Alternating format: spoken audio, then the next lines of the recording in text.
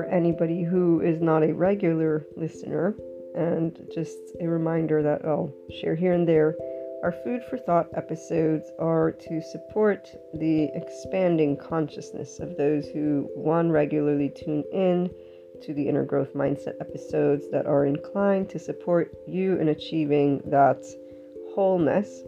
So you being able to be yourself from the heart, get to know that true self because of all those layers of society and societalization. So what we've grown up with, it's not in a good or bad way. As always, we usually explore that inner world with the neutrality that gets you to use your lovely prefrontal cortex and all the things we talk about. So that helps those who are inclined already to be in a 5D self-empowered, enlightened body state of consciousness, which involves body, heart, and mind, to adapt to stopping that being your own parent and being an adaptive child. So the duality keeps you in a space of emotional, quote-unquote, conflict. To the person, it doesn't feel like conflict because society, again, has given certain standards of how emotions should be expressed. And this is only because there was, one, an absence of information on the nervous system and the brain and that development, since we didn't have technology. And what they did and were able to use were concepts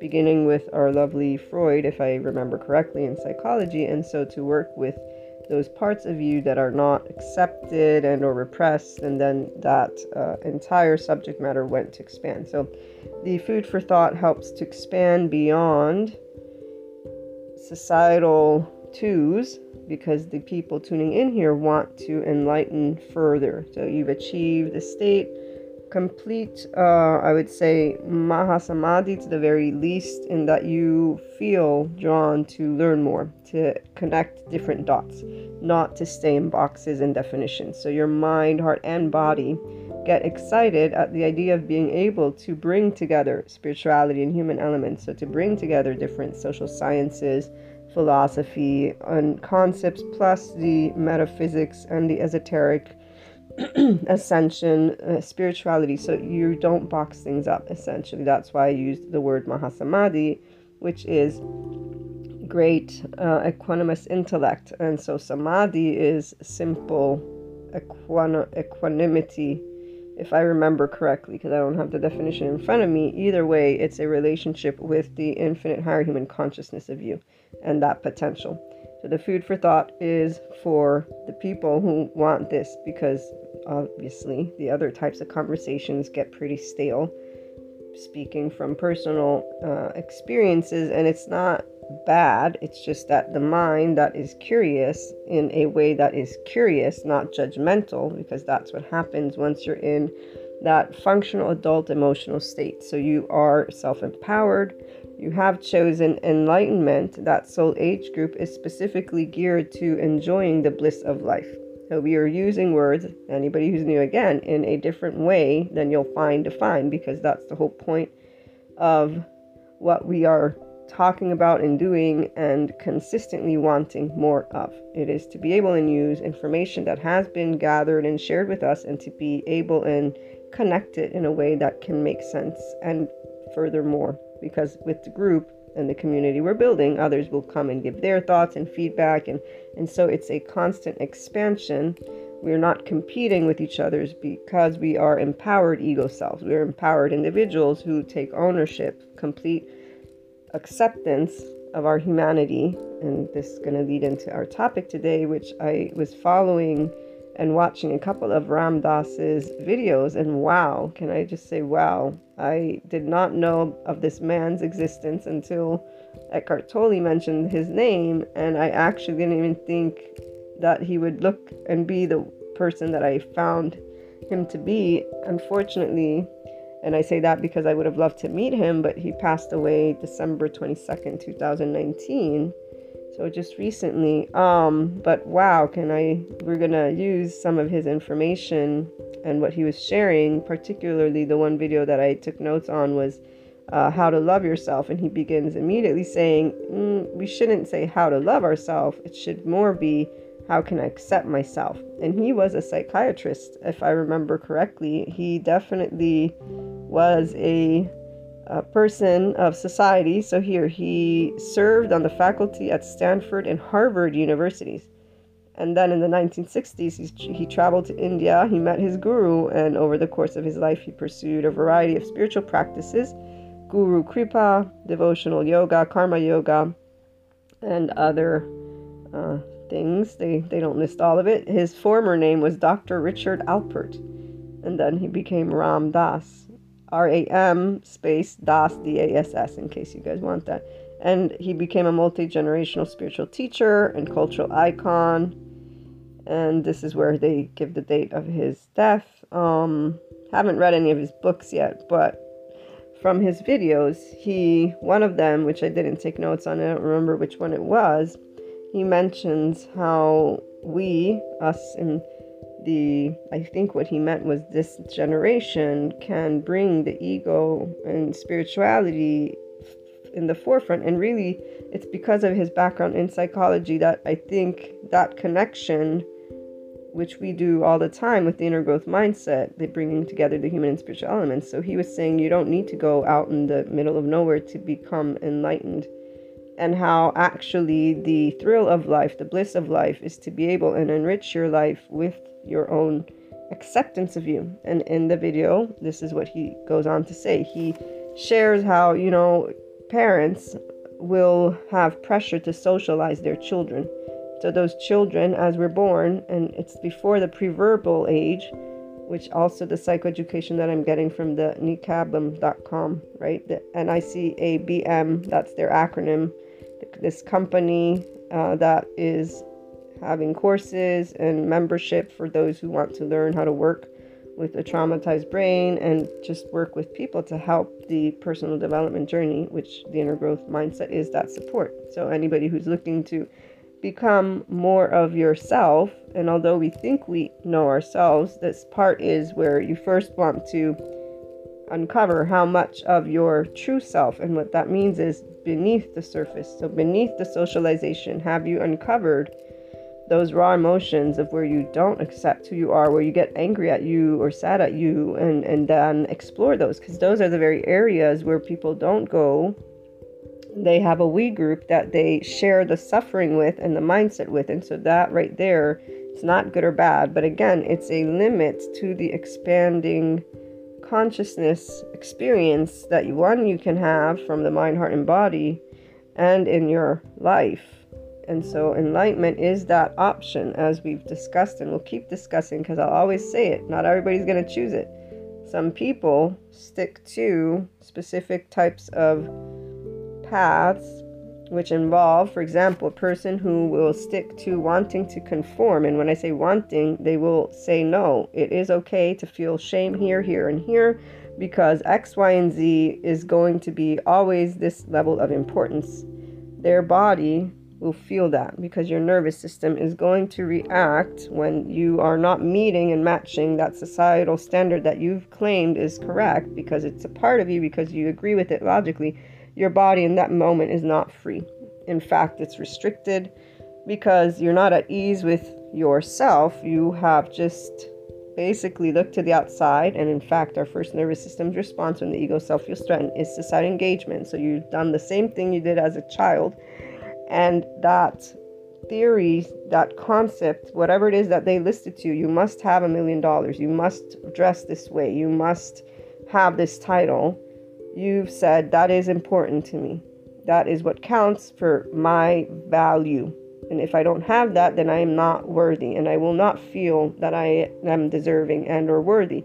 You don't go through all of that necessarily, but you're not accepting your humanity, which is imperfection, and that you don't have to feel bad, because now that you're a grown-up, you can understand that, yeah, you were socialized, as we all will have been and all probably will continue to be, as the lovely psychology community gains more and more information, and because things become of the masses, we will have more educated people who understand their body and actually stop labeling themselves bad or evil. This is, the whole evil medieval, and will actually be able to know, oh, I'm, in this state and that state. I already see people using these types of words and information.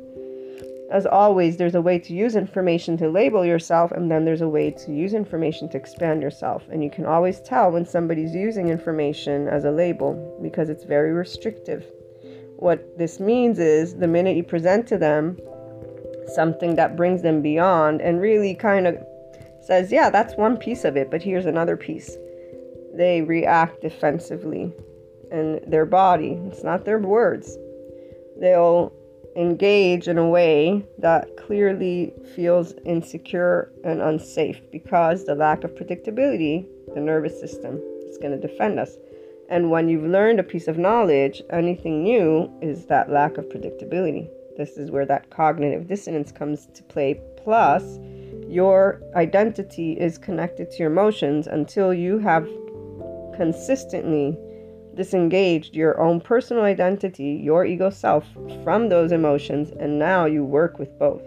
You work with your mind and your heart, the other thing the inner growth mindset looks to help you to do, and bring harmony from within you. And disengaging from the conflict brings about growth. Then you can choose if you're wanting to move into neutrality and into that enlightenment, which allows you to achieve a complete state of avatar consciousness, oneness consciousness, this 5D state of consciousness, which is a human being in complete compassion physiologically as a functional adult.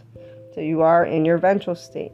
And that's why the curiosity is your constant loop, which leads you also to consistently be in compassion with yourself and humanity versus I'm a bad or good person, they're a bad or good person. When we look at Ram Dass and him talking about this aspect, instead of saying, how can I love myself more?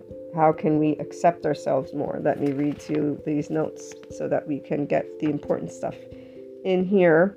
So he says, the way that children have been socialized is there is an initial learning. The parent has pressure, is put under pressure to socialize the child. And so whether they want to or not, and this emotionally limits the children. It limits them to reward and punishment. And so this is before you can speak. This is why it's trauma, and what it is there are going to be parts of you that you learn to feel that are not okay. And that's going to feel unacceptable, which equals unworthiness and shame. And we've talked much about this.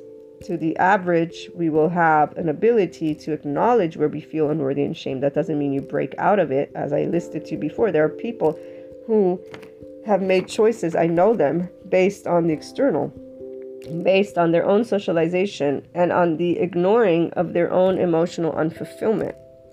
And a recent conversation where I was presenting a very specific dynamic. You've heard it if you've taken any of the and watched any of the Universal Love Energy Transmission sessions.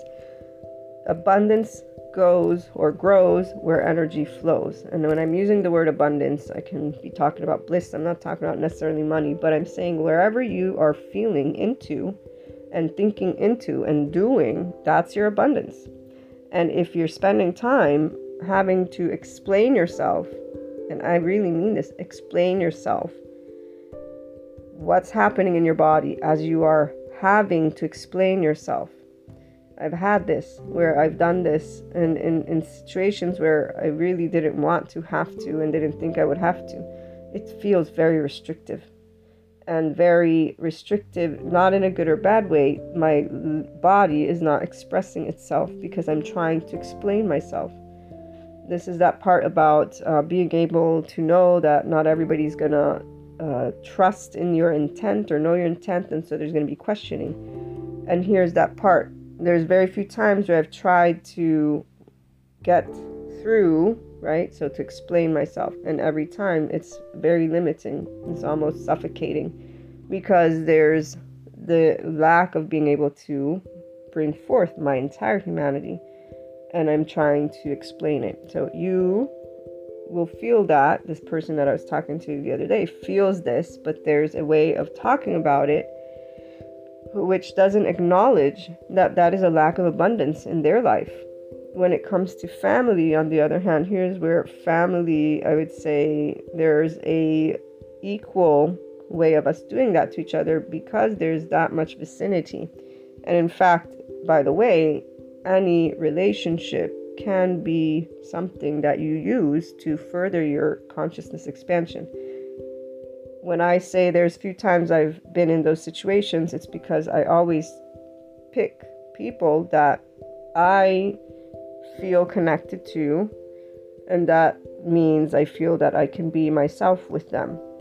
And so this is where the few times it has happened, it's because of this my assuming that those who are my bonds will accept me unconditionally and always have open, conversations and stuff like that. And those assumptions aren't right or wrong, and those bonds aren't less than what I know them to be. This is that part of you being able to be your own person and choose your own relationships, your own lifestyle. It's all in your hands. This is a very important aspect to explore for yourself, and to know that when you are in a state of lack of abundance, of lack of expression, and when you are explaining yourself, I will still, to those same people that I was describing, explain myself, because that's where, for me, that is what, how can I put it? It's an investment that my heart is open and wanting to make, because that's what they mean to me, because of acknowledging that. It's once you stop needing and really acknowledging if there is this need, and then allowing yourself to make a choice. So for the person that I was chatting with, they were ignoring the fact that in their entire circle of people, in like one day, they basically presented to partner, friends, family, how alone they feel and ununderstood, right? And I know that's not necessarily the word, but you get my gist. So they were using this energy, which is confined, because the expression of them is not coming forth. They're actually trying to argue, quote unquote argue. They're having debates of why do I have to be in this uneven scale of give and take, which personally, for everybody who regularly listens, the best thing you can ever do for yourself is to disengage completely from it. And this person also, they were sharing how they know this, they're trying to do this because they are an individual who is in the ascension community, so they are aware that they don't want to or need to count on people, but their recurring theme is this theme where they feel that they're being demanded of. And see, this is where, as we were talking, what I noticed was they are the ones who are not disengaging from their own thought and feeling regarding, what was the word they were using?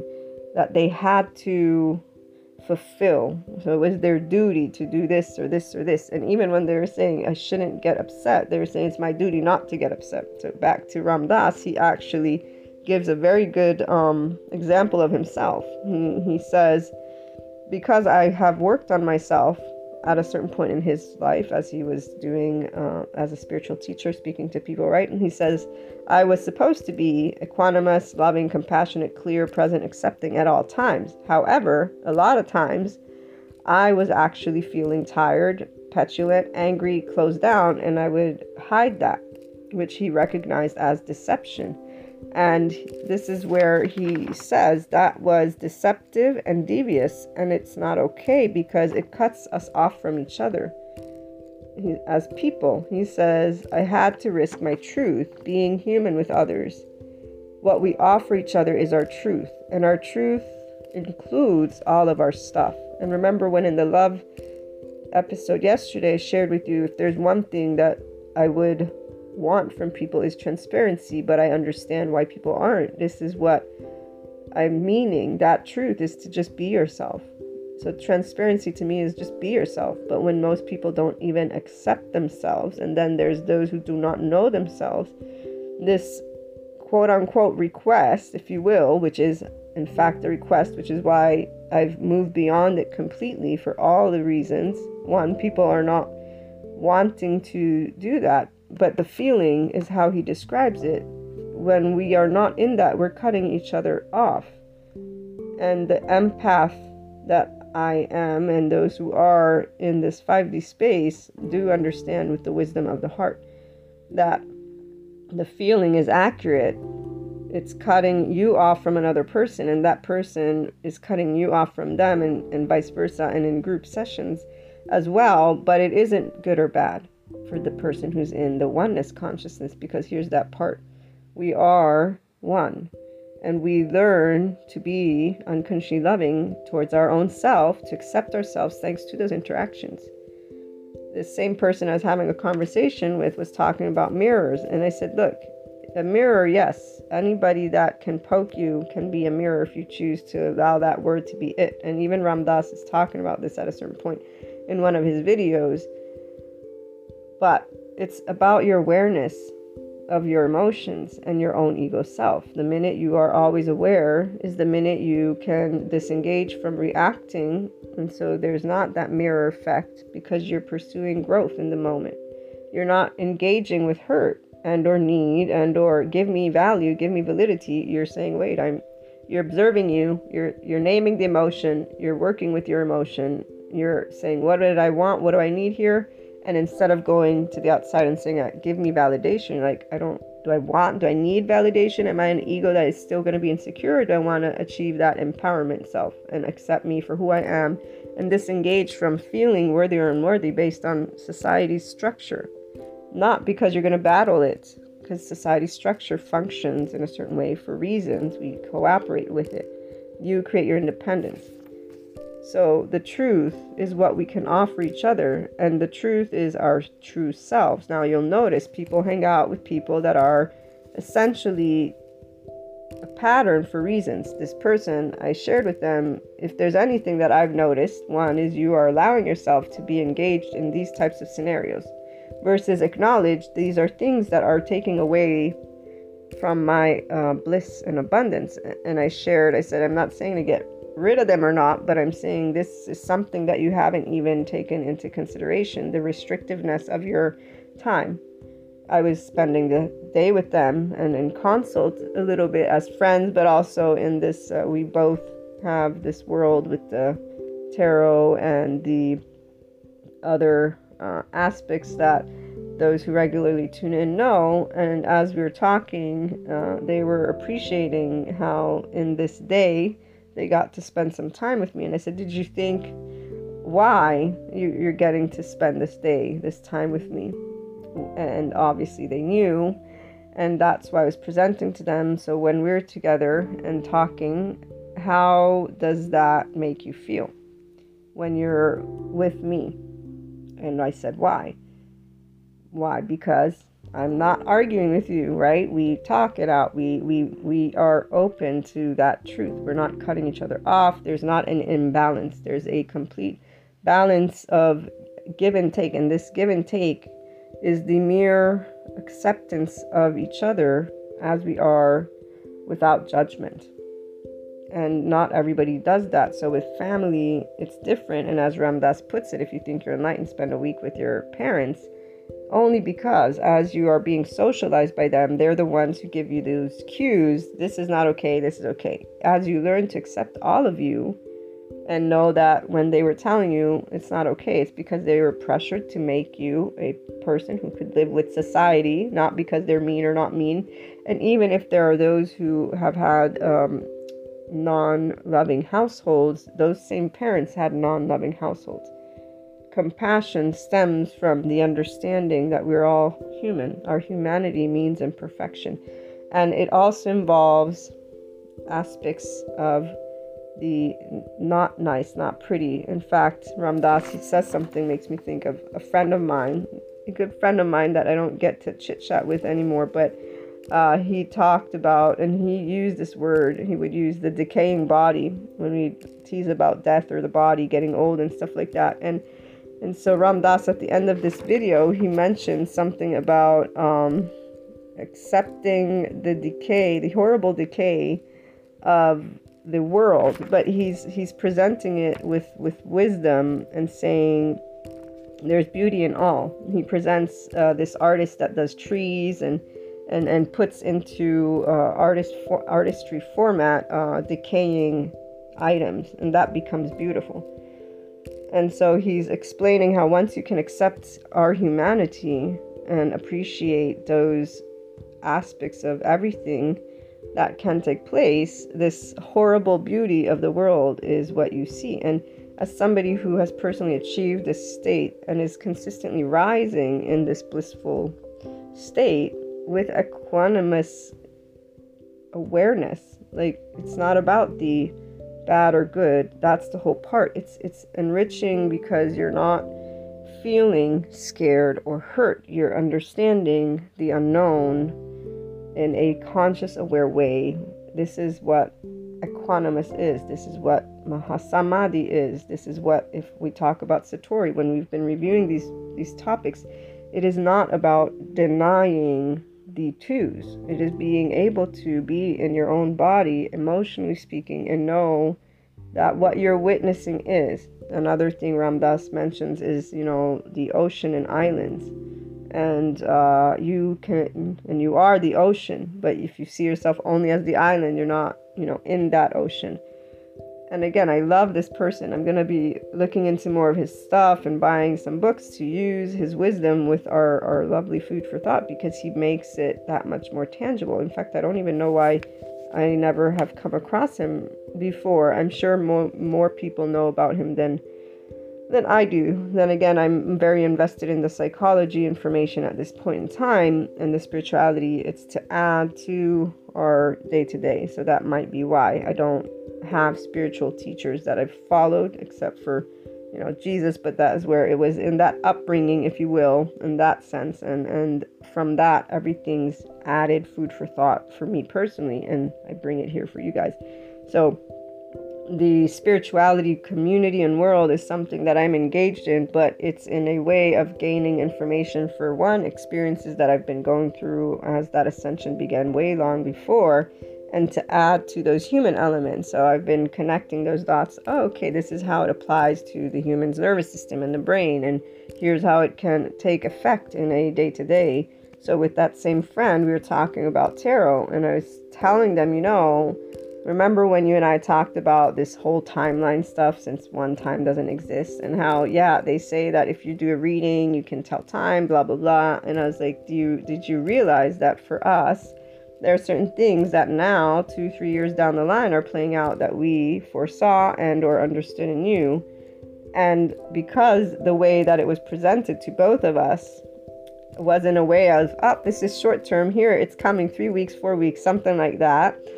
Her and I, my friend and I, were laughing about this because there's the awareness that time is an existent one, and there's a whole process and way that things work that the community that is only in this ascension spirituality talk doesn't actually recognize. They keep using phrases such as, divine timing or karmic, not karmic in good and bad, versus recalling and expanding on their own information. When I say recalling, what I mean is to take a step back and recall that if they are entering this space of consciousness, oneness is us being one energy, and us choosing to have experiences to remember.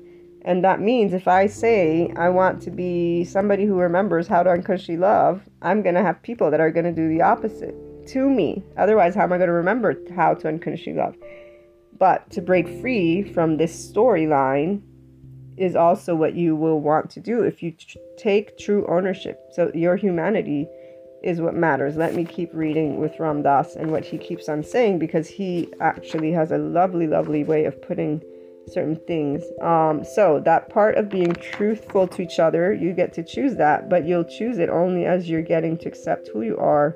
And that means instead of feeling like you've done something wrong, recognizing it. And so recognizing that those areas that you don't feel are acceptable, that you feel are unworthy of your personality, because it transforms into personality and character traits, are those things that you were socialized by your parents. You can keep them as is, and so keep on living a life that you don't enjoy with people you don't enjoy, even relationships.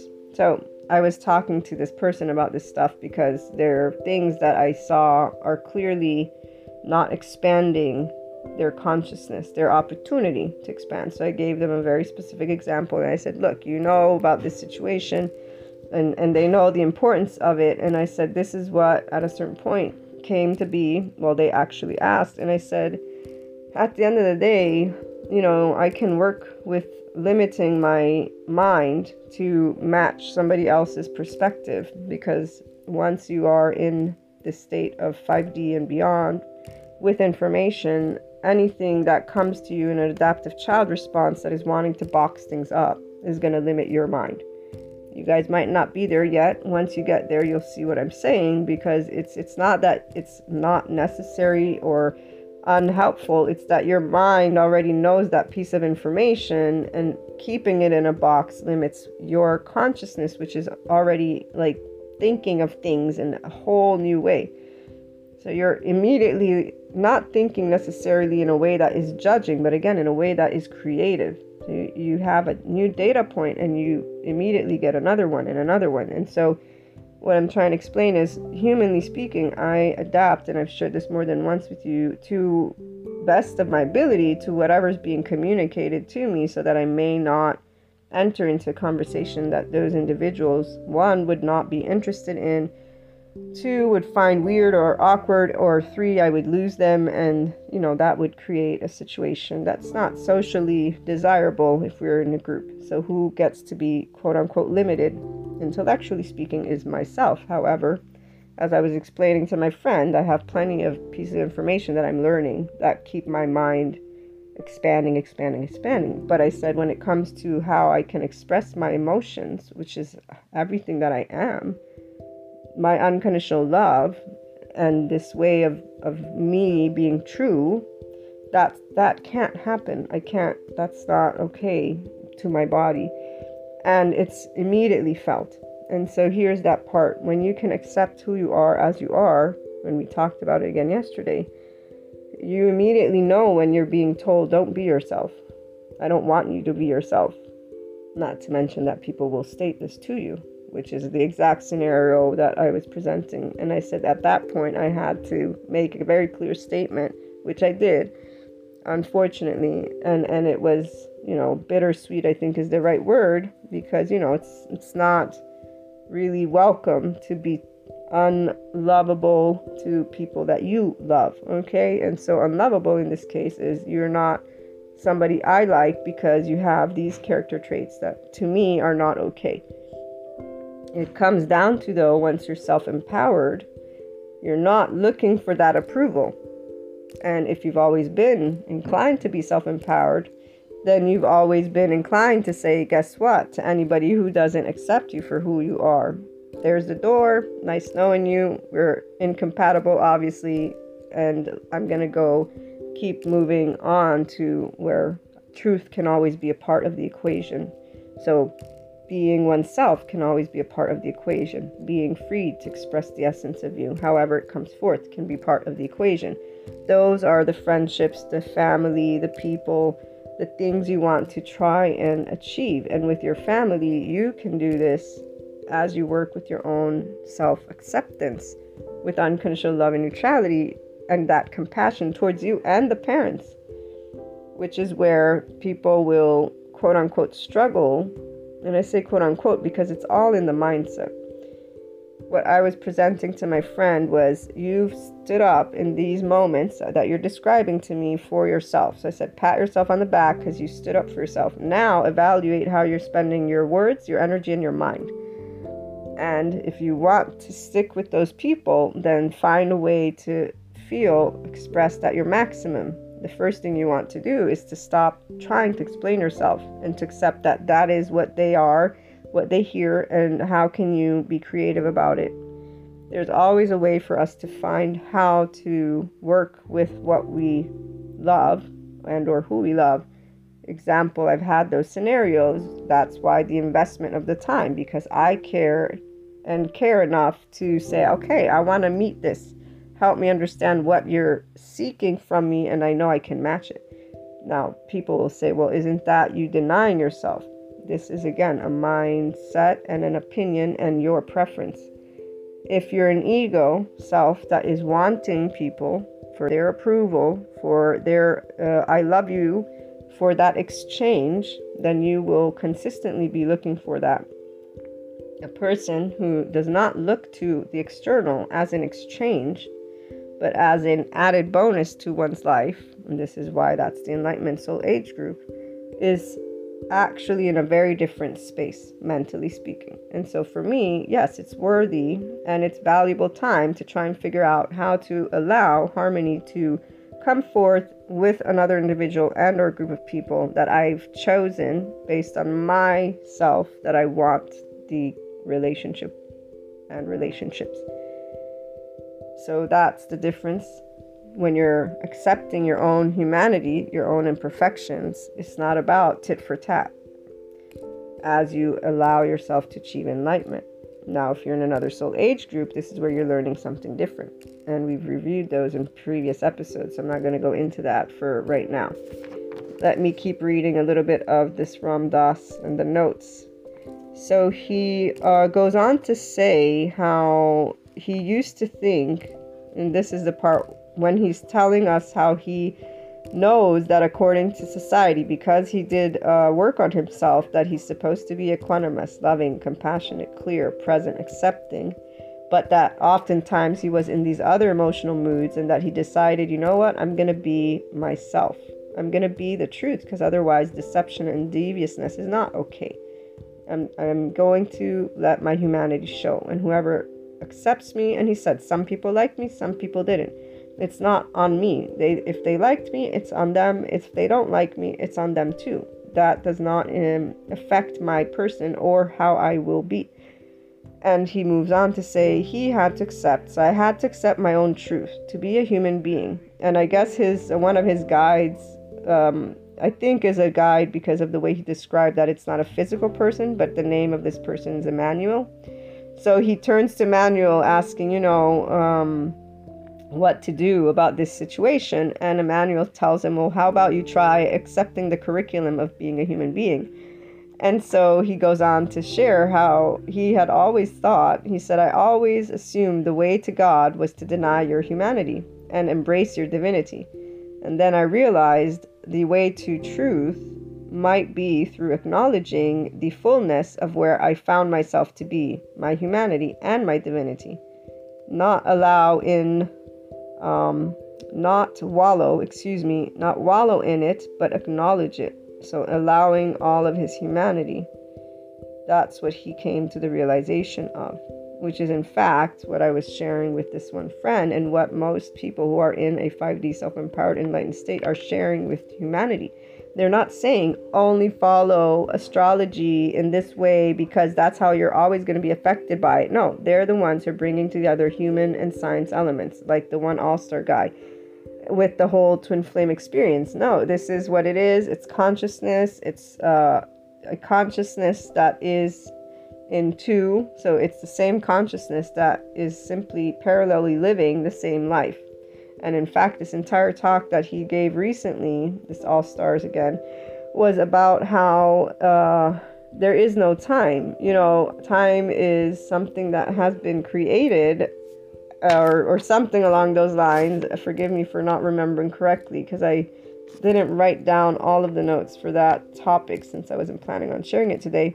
But he mentions Einstein more than once when it comes to time and saying, he proved that time doesn't exist. So who says that you cannot be two consciousnesses incarnating at once? And he's explaining the energy, the push and pull, and the dynamic, and how it's all about achieving Satori, achieving Samadhi. To me, this is why that 5D is a constant in our talks, because we are expanding to this oneness consciousness. But the way we're expanding in it is by accepting our humanity. And here's why there's a timing for everything. The spiritual teachers and the science teachers, if you will, so those two extremes, human and spiritual elements, are serving their purpose. Those who are picking up on both are the ones who are inclined to be in an expanded consciousness. Those who are not, and so the expanded consciousness plus living their enlightenment life. Those who are not are choosing their structure and are consistently growing in their own way. But their acceptance of humanity meets parameters. So they're staying within the conformity of lines, guidelines, and here's that part where when you are again in oneness consciousness, avatar consciousness, and this state of enlightenment, you do know that every island is in that same ocean, and there's a pattern for a reason, and there's never a block or not a block. That all is always moving in the exact order it's meant to move. And I'm going to share this example once again that I know my regular listeners know about. When I was little and I would get frustrated because I didn't get to learn as fast as I wanted to, I had to keep learning more, like it took me that long to memorize something or just be able and incorporate the information or know how to do something. My mother would tell me, you're not born learning, you need that time to learn. And that's the part, our body, like a computer, and when I say body, I guess I mean our brain, need that time to learn. Body is not only your mind, in fact, it's your nervous system and mind with the ego self. And while others will look to disengage you from the ego self, that is what enriches the experience when you mature and become self-empowered, when you are your functional adult. So you're not reprimanding these emotions that come about, but you're understanding you were socialized like any other person. Now you don't have to unlearn anything. Those who stay in a specific soul age group, they try learning how to adapt themselves to be something that they're looking outside towards. The enlightened person is looking to be free in their soul. That soul is constantly evolve. Ram Dass does. He ends up showing when he's closed down versus always putting up a facade that is not who he was and was. Obviously now he was, but he started showing his community who he was always, and he did get, some people liked it, some people didn't. So he also goes on to share with us how the baseline when it comes to the ego and personality is a negative, not zero. So he talks a little bit about Freud and how Freud expresses the repression of our id, those impulses, is where a person feels that somehow those traits are bad, they're bad, and that the things that are not acceptable are not acceptable. And so they try to look to societal structure consistently. They are using life experiences, so this is Ram Dass now, as a way to disprove a basic negative feeling about oneself. And I see this in people all the time, where they are literally living life, but they're still trying to match an outward expectation. So they're not living bliss because they're living, how can I be good enough? How can I be not this thing, which is a feeling? Because again, you were an infant, you're a child. You didn't have verbal, you weren't rationalizing, you weren't thinking, you didn't have even any stories yet. It's an actual feeling with yourself. It's a feeling about yourself from your body. And let's see, he goes on to also share another example. He says, if, for example, you get an A, then you feel good. But if you don't get an A, it's not a nothing feeling. You actually feel bad.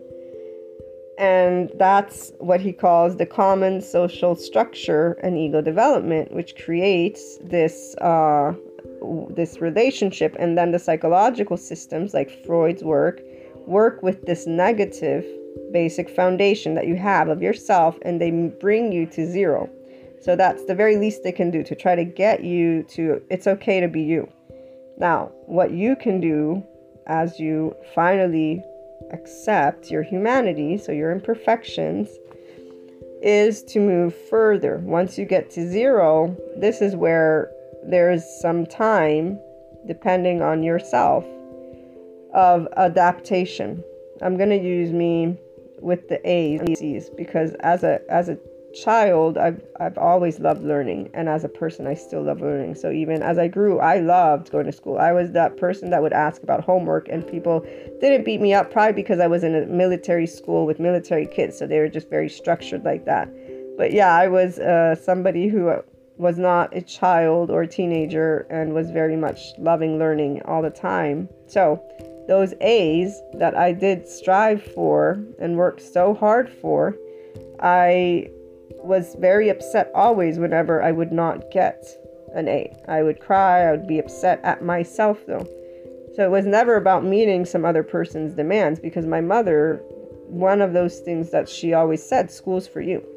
So unlike other parents who will reward their children, my mother is like, if you fail, it's your stuff. I'm not going to be punishing or not, but you are going to go to school until college.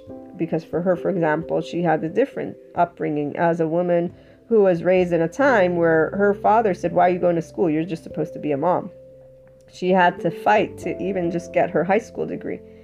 And so for her, us having an education meant we could be independent women. Also, for a good portion of time, she was an independent mother, single mother. So there's that, right? Very important to ensure my daughters are independent so that they may be prepared. And the example I was giving you was because I realized that the desire to have these A's was my own self-performance. And at a certain point, I had a little conversation with my own self where it's like, why are you doing this? What's the deal? You're still, worthy. But it was always thanks to the input. So again, this was in college at this point. My mother, I had called her up. I don't even remember this phone call, but I was crying because I had gotten grades that were not acceptable to me. And she said, did you do your best? And I said, yes, I did. And she said, well, then what are you going to do? Are you going to kill yourself? Is this what you're like? Why are you doing this? And it wasn't to be harsh. It was to make me reason, which it did, because I love life. So the minute she said that, I'm like, yeah, no, I did do my best. And she gave me something that I was able to say, okay, yeah, no, it's not worthy, to do that for a grade. That's silly. But I also went on to explore on my own, why do I care so much about this grade? And it was my own self-performance. So I was judging myself and my intellect. Now, if we go one step further and continue to relate to socialization, here's that part of you get to choose if you're going to keep allowing the external to define worthiness, or if you're going to become independent of it. And at that point in time, I didn't have all the pieces of information that I share with you guys on the spirituality or the wisdom of being one's own self.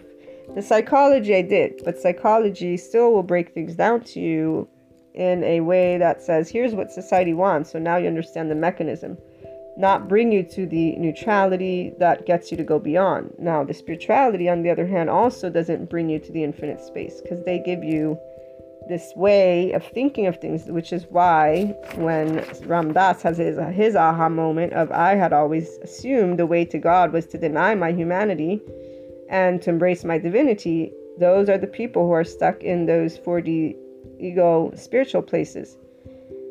And it's very clear when they are, because they have a way, again, when I use the astrology example, they have a way of relating to that topic and saying, well, no, every time the planets are moving X, Y, and Z way, their knowledge bank is confined to that. And I'm using it as a random example, but it's an example that I use because as a person who is affected by the moons, by the planets, and I do follow astrology, I remember the day where I said, okay, one, I need to disengage from the information and my body and its effects. And what I mean by that is to stop using it as a label. So every time the full moon comes, I'm going to feel this way. To say, this is what I've noticed as a pattern, but here, I'm going to stop thinking of it this way because the mind affects your experience. I'm going to expand my consciousness to this. I've learned something, it's helped me understand my body, and now I'm going to work with my body and use things that I know can help me. So sleep more, drink water, because it's all on a cellular process, and disengage the mind from thinking that it has to be this way. Time the planet goes in a retrograde or not, that I have to, because that's the way the people who are only in that subject matter and listening to it as if it's the only truth and nothing but the truth are disengaging from the other possibilities and potentials. The mind is always what you're going to bring with you if you expand consciousness in this 5D beyond with enlightenment.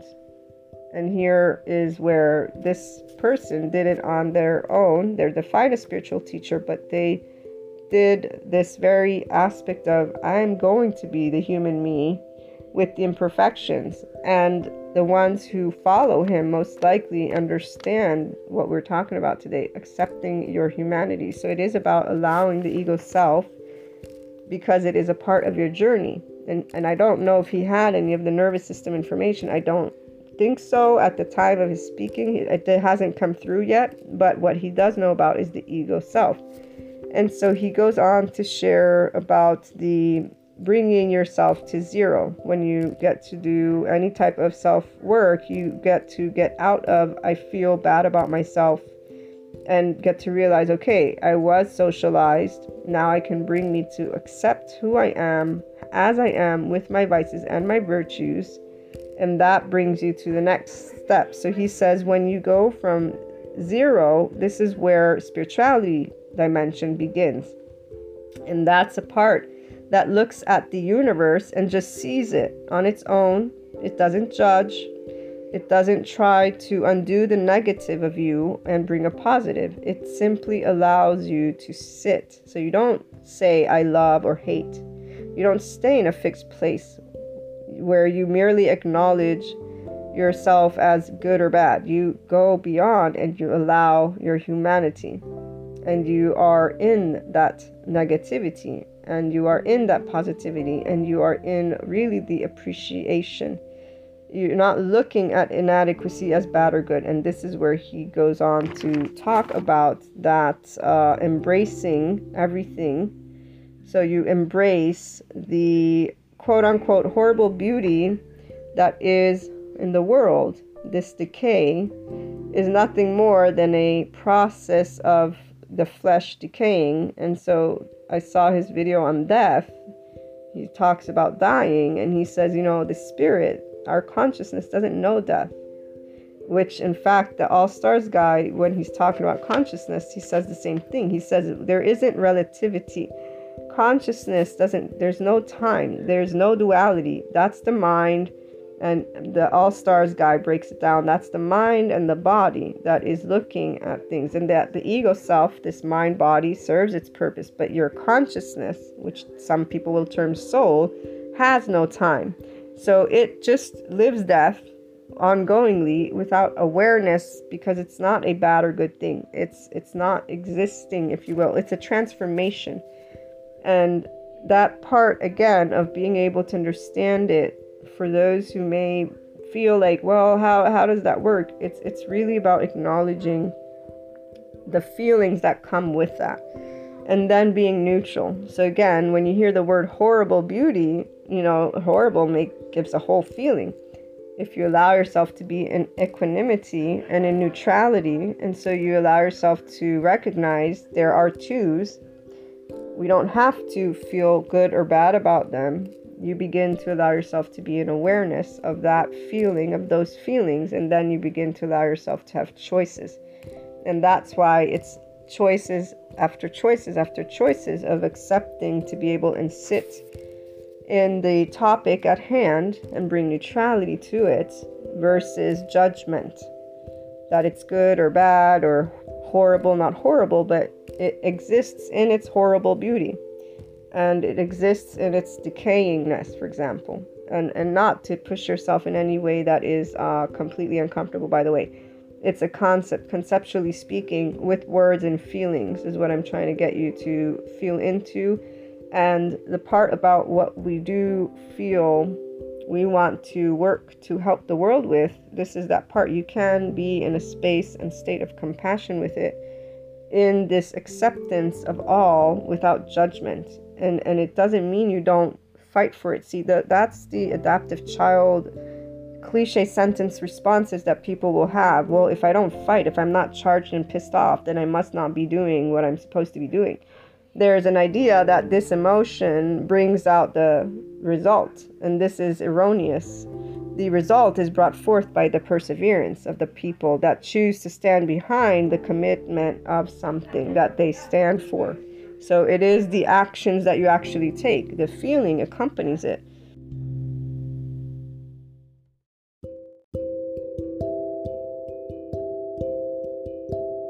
And for those who stay in those feelings, their body is in a hyper-aroused state. They are in a stress mode. They are not in a calm mind or calm body, and in fact, their entire environment, their genes, everything is affected.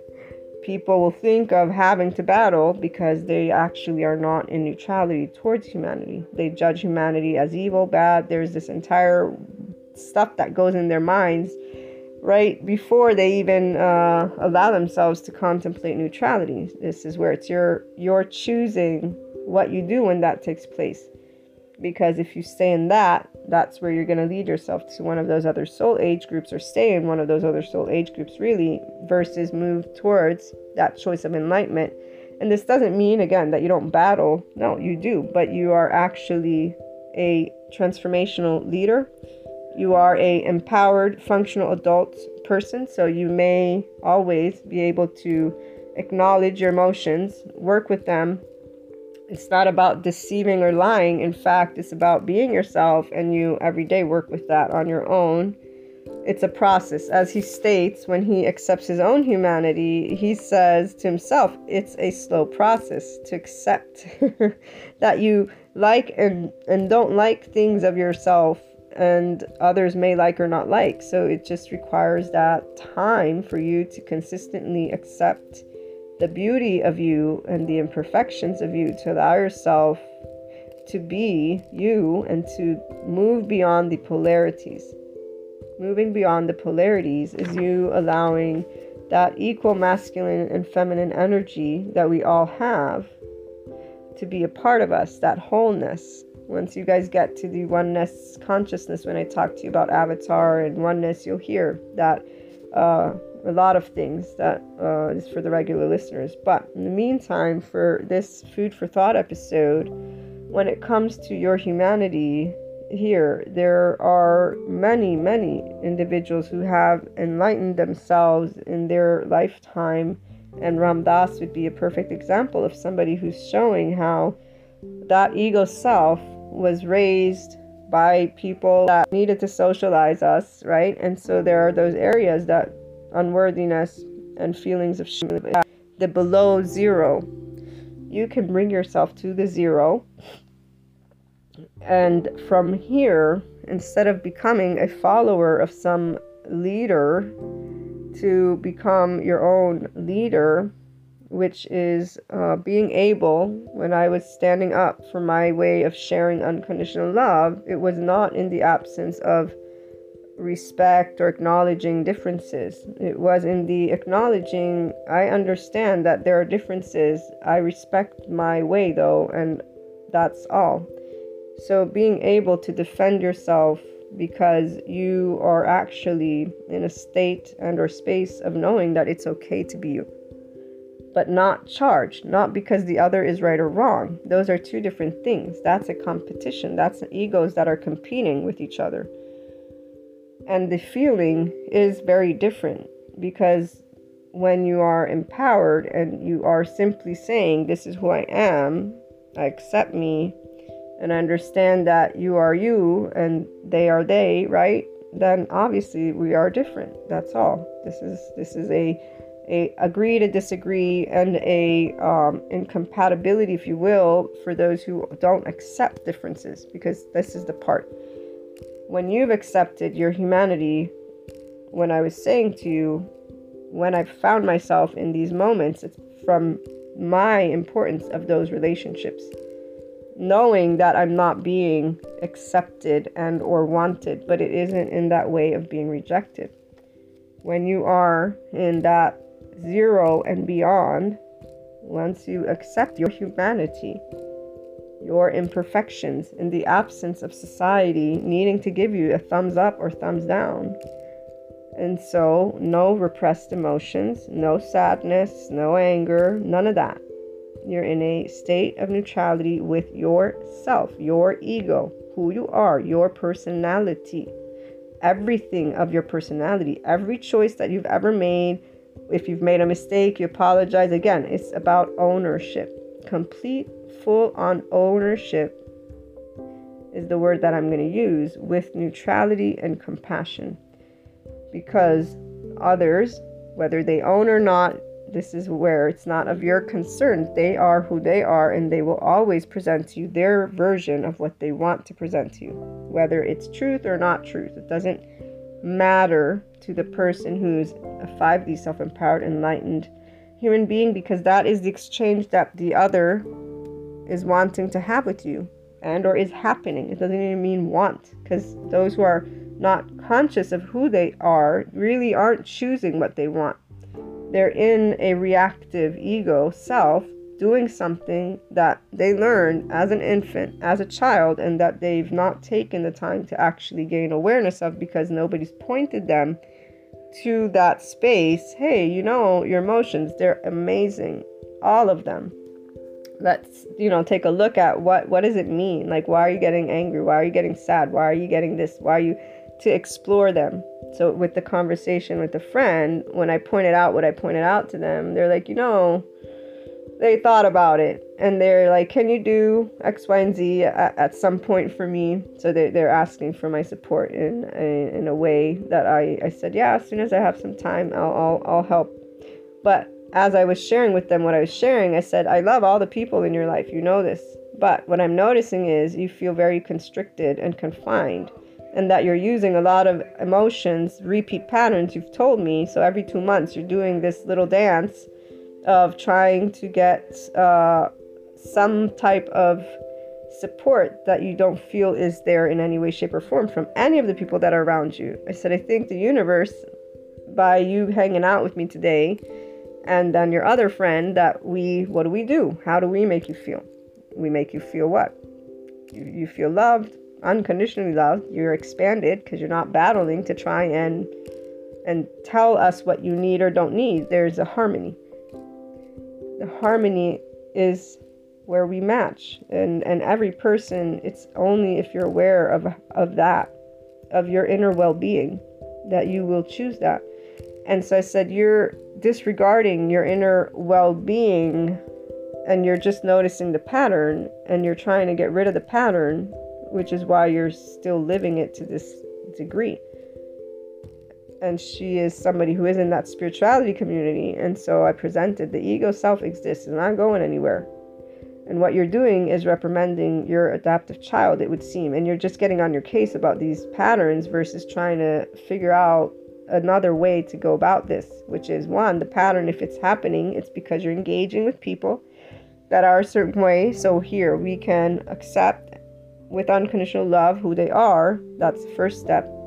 And then accept your humanity. When you get pissed, there's a reason for it. Stop trying to eliminate you getting upset, or that this pattern, judging it good or bad.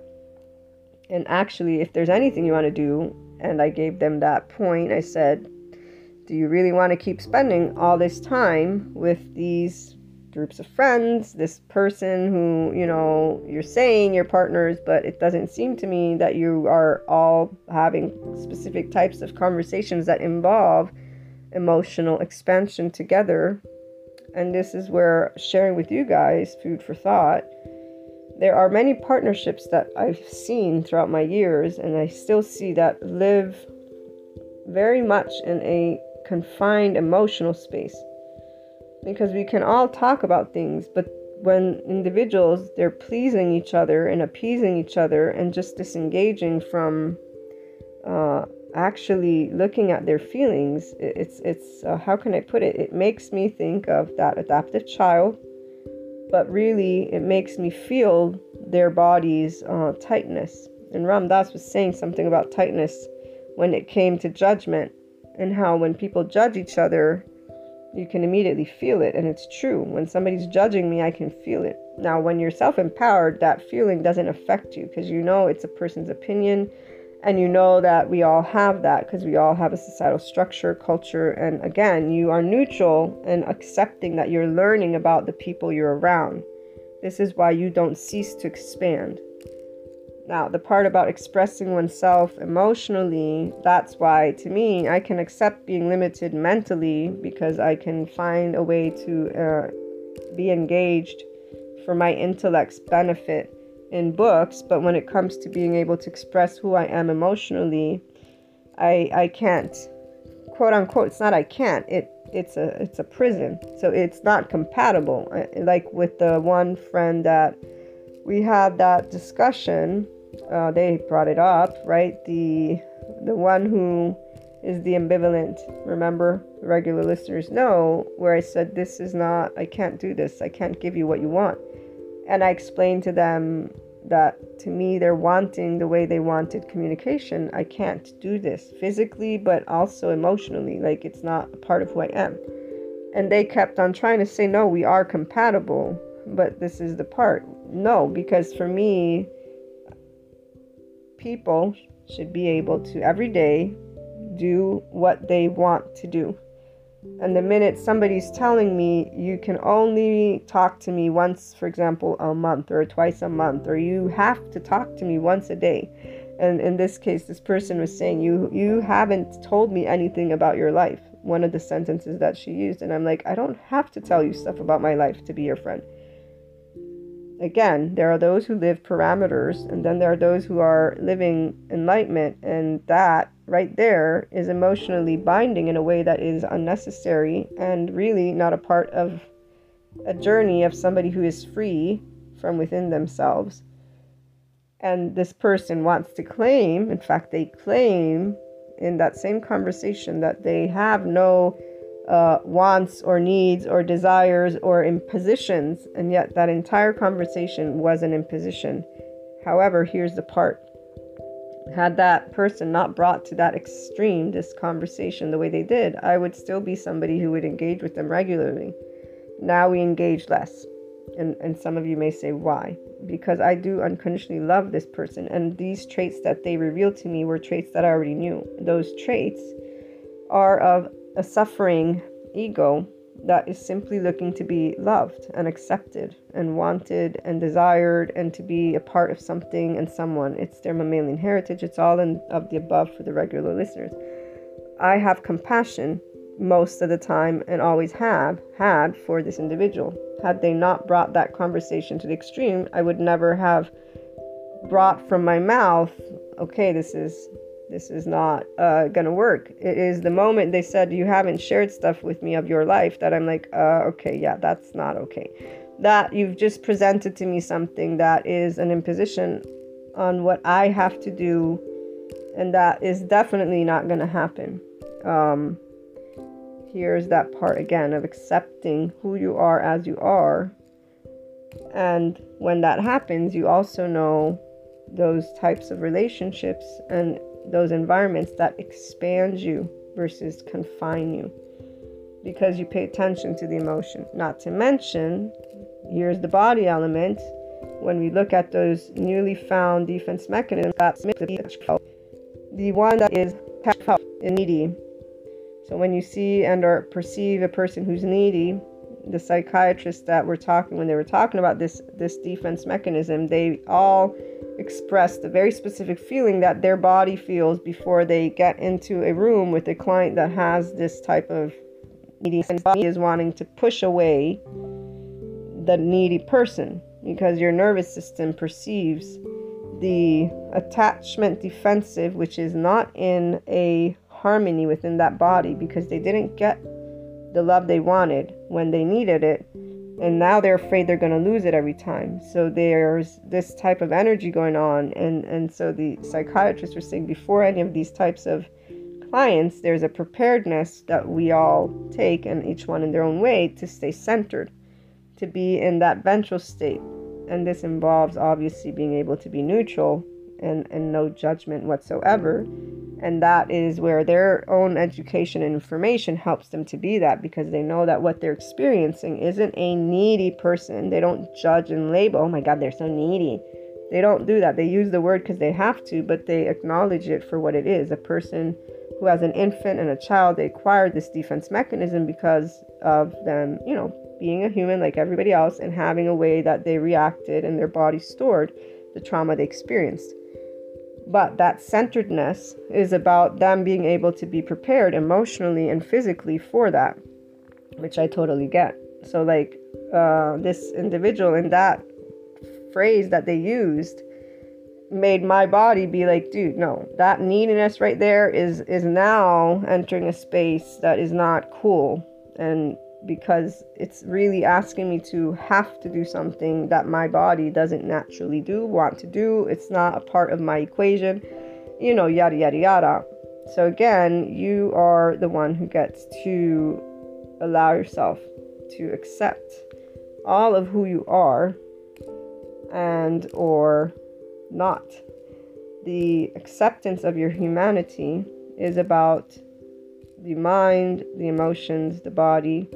With neutrality, you're able to also neutrally understand that not everybody will like you, and it's about you allowing yourself to arrive to a place of unconditional love for self, to the point of being able to nicely, to the best of your ability, always stand your ground for you. And when I say nicely, what I actually should say is feel like the functional adult, that it's okay to speak up for yourself. So when I've done this the few times I have, I'm not in the habit of speaking up, because most of the people actually in my life unconditionally love and accept me with my quirks and all of that.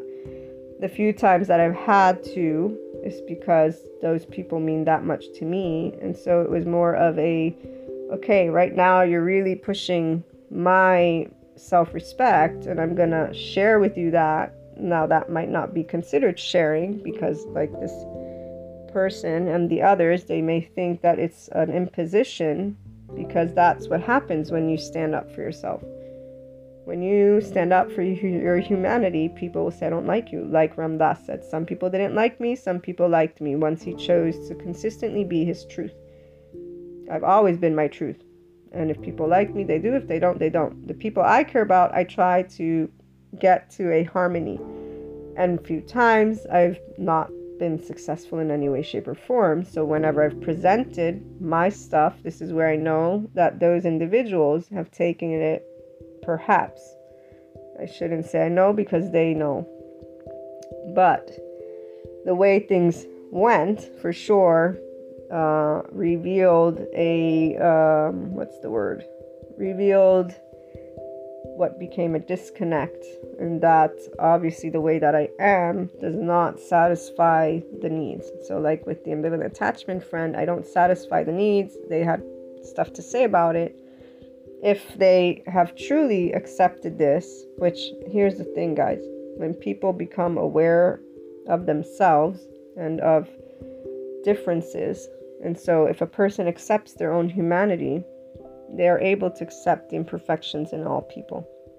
And there's the ability to have conversations. And what I mean by that is there's an ability to be truthful and transparent with each other, and to even revisit conversations that have been held. And I'm sharing this with you guys because I'm most certain you have loved ones that you want to work things out with, and that you consistently will love for the rest of your life, or at least those who are in the 5D self-empowered enlightened space. So those who are in the spirituality community, you light workers and grid workers, the ones who feel the bonds beyond the physical eye. You are in consciousness. You understand feeling what this means. So this is for you guys. If anybody doesn't resonate, it's not for you. Keep listening, because we're not done just yet. But those of us who know our soul family, or just consciousness, let me just use that consciousness, like Ram Dass was saying, the ocean and the islands. And you understand what this means. And so every one of us is here to expand that. And then we each, as our own island, expand in our way, our own consciousness. Those loved ones, those people are connected to you. So these individuals, the few times I've had to, they're all connected to me.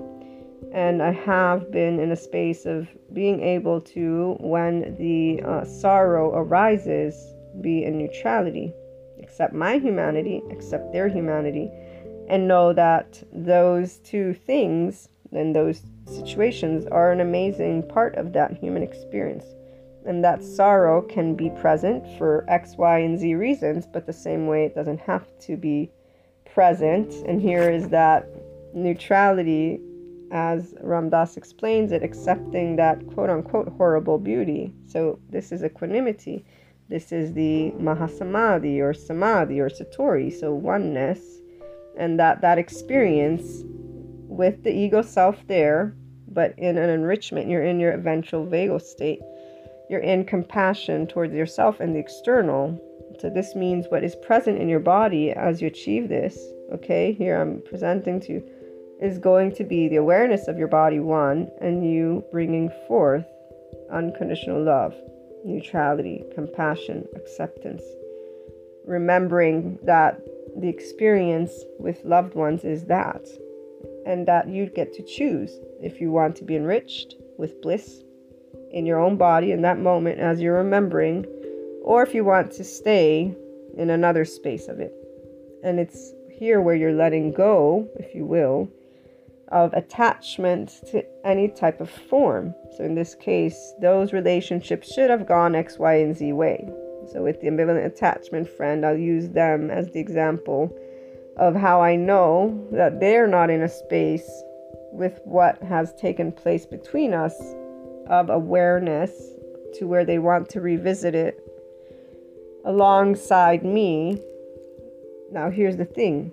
My conclusion was on my end, I said and called the shots. I said, this is something that is not compatible. They accepted, they tried to see if I was open to dialogue, and there are times where they have done that.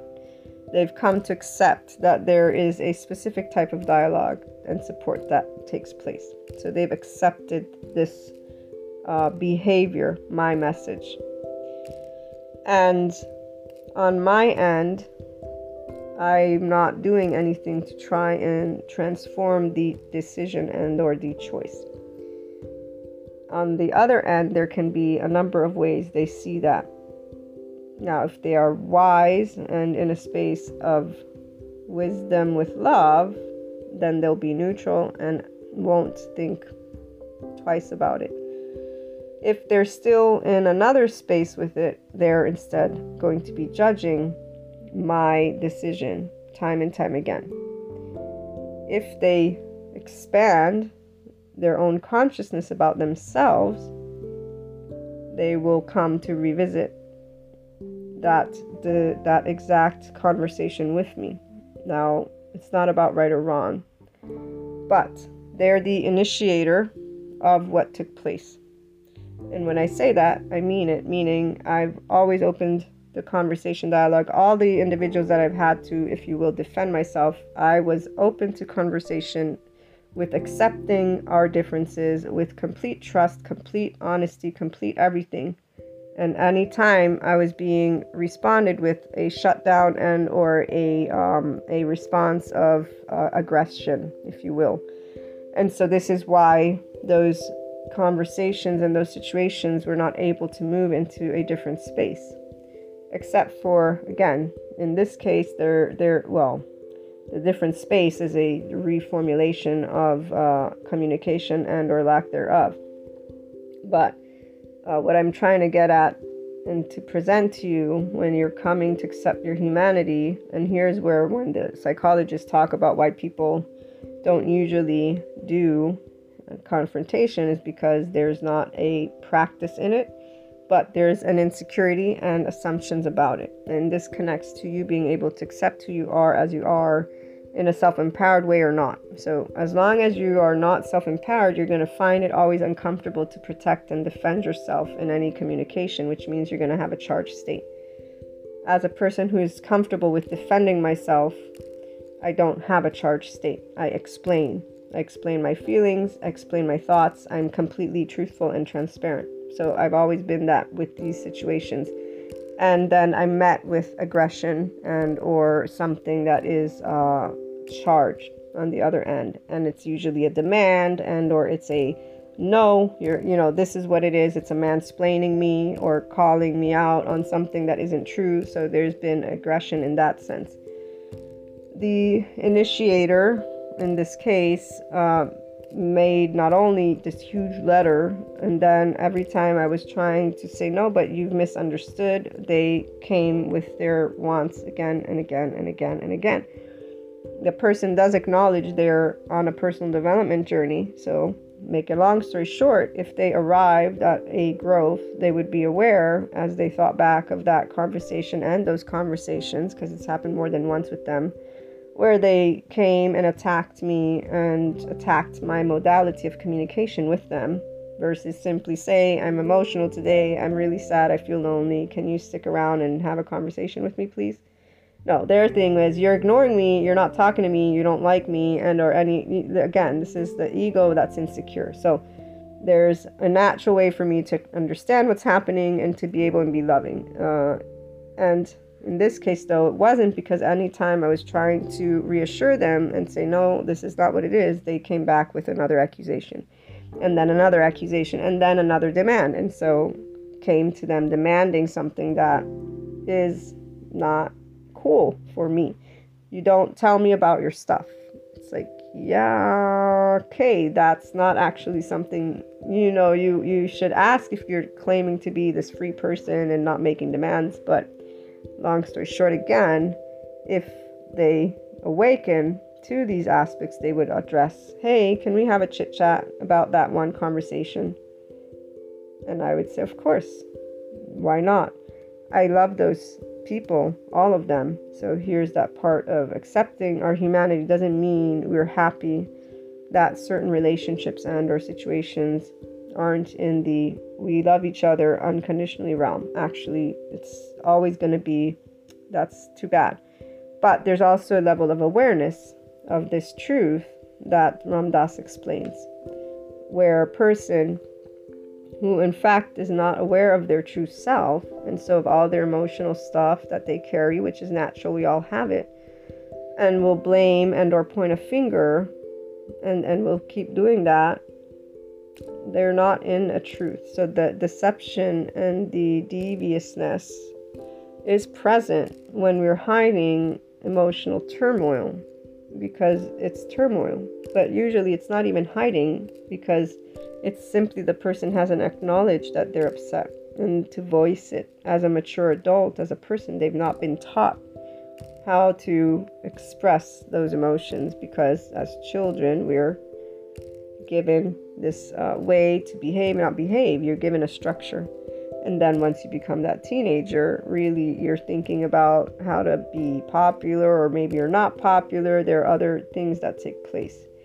This may or may not go through transformation. I'm seeing my niece, nephew, and all my friends who have kids, and I would say that it seems there's a type of life that you lead until you're the one who becomes aware and then starts working with your own emotional insecurities in a mature way.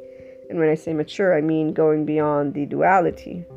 And so being somebody who knows you don't have to yell, you don't have to cower, that to have confrontation is something natural, because we're more than one people and we think things differently. We're more than one personality. We're one ocean, but we're more than one island.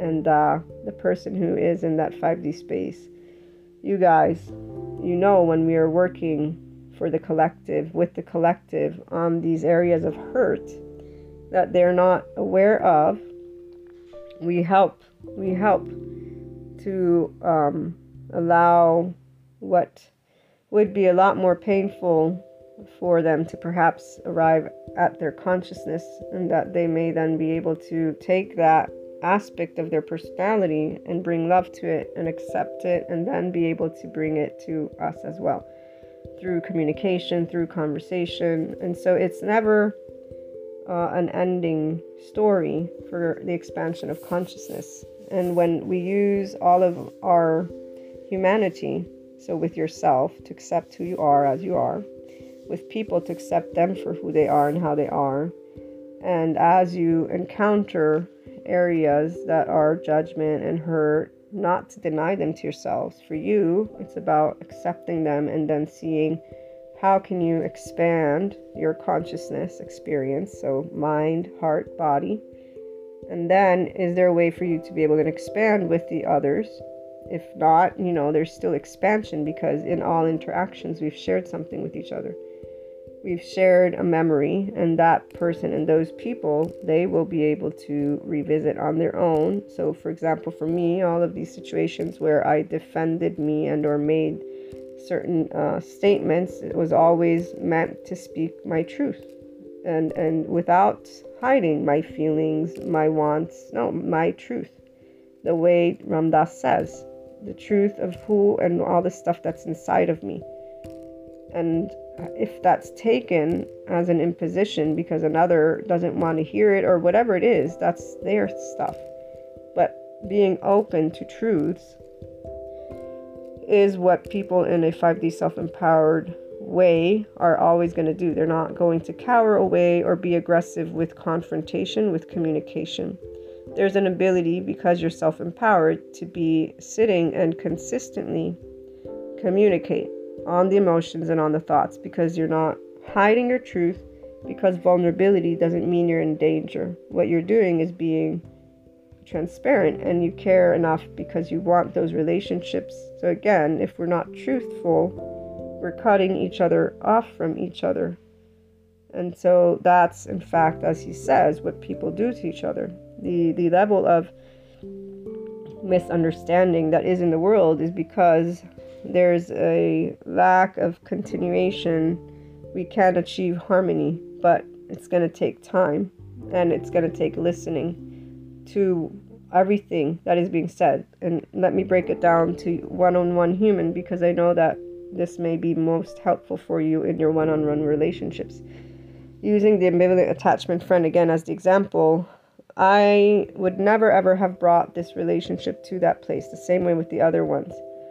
But the minute I'm being basically pushed to defend myself at a certain point because I'm being accused of something that is not true because of the other's truth, is the minute that I really have no choice except for make who I am, what I am, present and aware. And it's about just that, okay? Because at the same token, the other end can hear me, and they can, if they choose to hear me, continue a communication to bring ourselves to a level of understanding that achieves both sides and or more.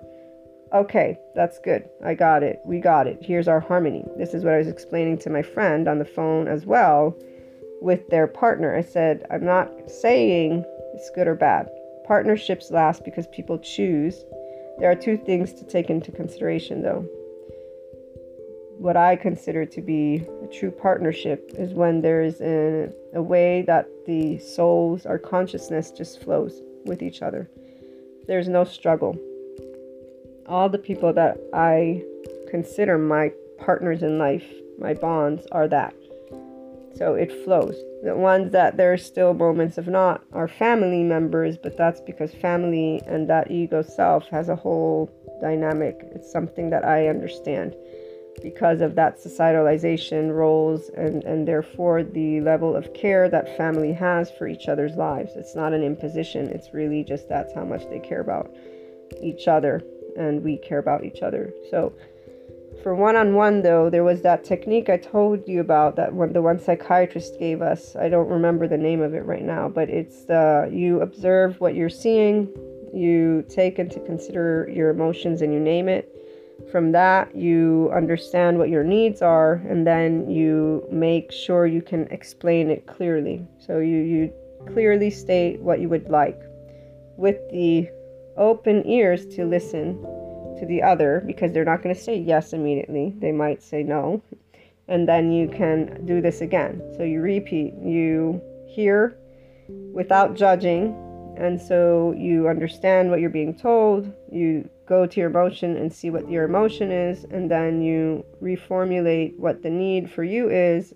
And this is by taking into consideration what the other person has said to you and or group of people. This is something that they teach for those who negotiate. So the awareness of self, 1, the awareness of emotion, guys, 2. And so your humanity is that. And if you don't accept that you can get pissy, you're already fighting yourself, 1. But if you accept that you can get pissy and you don't want to, and you want to bring forth your ventral vagal state, rhythmically breathing and disengaging from being in a charged state. which means I can have a face-to-face. It's going to be awkward because it's a confrontation. Emotions are going to be there. You're the one who's in charge of you if you're choosing this 5D self-empowered, enlightened way, for those of you who regularly tune in. So you're saying, I'm going to try to be in a ventral vagal state right now, and I'm going to try and be aware of it. All you need to do is start being aware of the emotions and then express them by voice if you want. I personally haven't had to actually express my emotions by voice. I have in a couple of circumstances in the past, recent past, but they were not met with open ears, if you will. In fact, and that was what I just understood. Okay, well, obviously expressing how I'm feeling isn't helping to open up the communication. It's just helping me get attacked even further.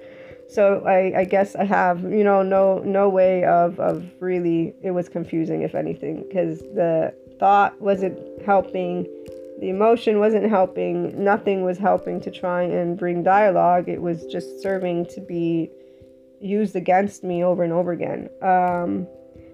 This is similar with that ambivalent attachment friend as well, and even in another circumstance and a couple more that I can think of. But usually this doesn't take place because I'm in situations where people are open to dialogue, I guess you could say. But back to that observing and listening, which I'm very good at, learning, okay, this isn't working, didn't mean there's no way to work. It was me getting inputs of, okay, this is what I'm hearing, let me try this, let me try that, and until there's the, okay, obviously it's not going to work kind of thing. And in this case, it is, what was I trying to get at here? The minute you can realize what works and doesn't work with your emotional self on your end is the minute you're going to be able to stop being in a charged state. That was what I was trying to get at, which is why usually there's no need for me to bring in the emotions personally, because my emotions are not involved to that level in the degree, because I understand on the other end, and really it's also the bond. On the other end, there's just the need to, let me try and explain this again. In the case of the ambivalent attachment person, instead of explaining their emotions, which was loneliness, rejection, feeling that nobody's there for them, they were making accusations with those feelings. And so that's why they began with, if all my friends were like you, or no, they began with, you don't want to talk to me because you don't like me because I'm a negative person. So that was the first accusation. It's this entire lengthy thing where I said, no, I love you. I'm just busy. You know this. And then they came back again and they said, no, but I remember you've said X, Y, and Z. So they used something that I shared with them against me. And I'm like, you, one, obviously don't know me for having made this statement, because if you know me, then you know I'm neutral. I don't believe in negative and positive in the sense of you're a negative person or a positive person. You're a human being, and like any other human being, we have an array of emotions and ways that we're going to respond when we're under stress. So I said, your claim and statement shows you don't know me, and you're saying something that you remember incorrectly, because what I told you about this situation was X, Y, and Z. And they came back again with another accusation. And so their other accusation was, oh no, because I also added, I said, most of my friends, we don't have these types of debates about hearing and not talking to each other. We are very free with the way we talk to each other, which means it happens when it can happen and it doesn't happen when it can't happen. And they said, no, but I'm free too. I'm just pointing out, and here's where they said that you're not sharing any of your stuff with me anymore. And at this point, I'm like, I don't have to share. This is an imposition. They come back and say, no, it's not. This is an opinion and an exchange. And I am breaking this down to you guys to give you a tangible idea, because right here is a very beautiful human experience for the person who's learning to be self-empowered and enlightened.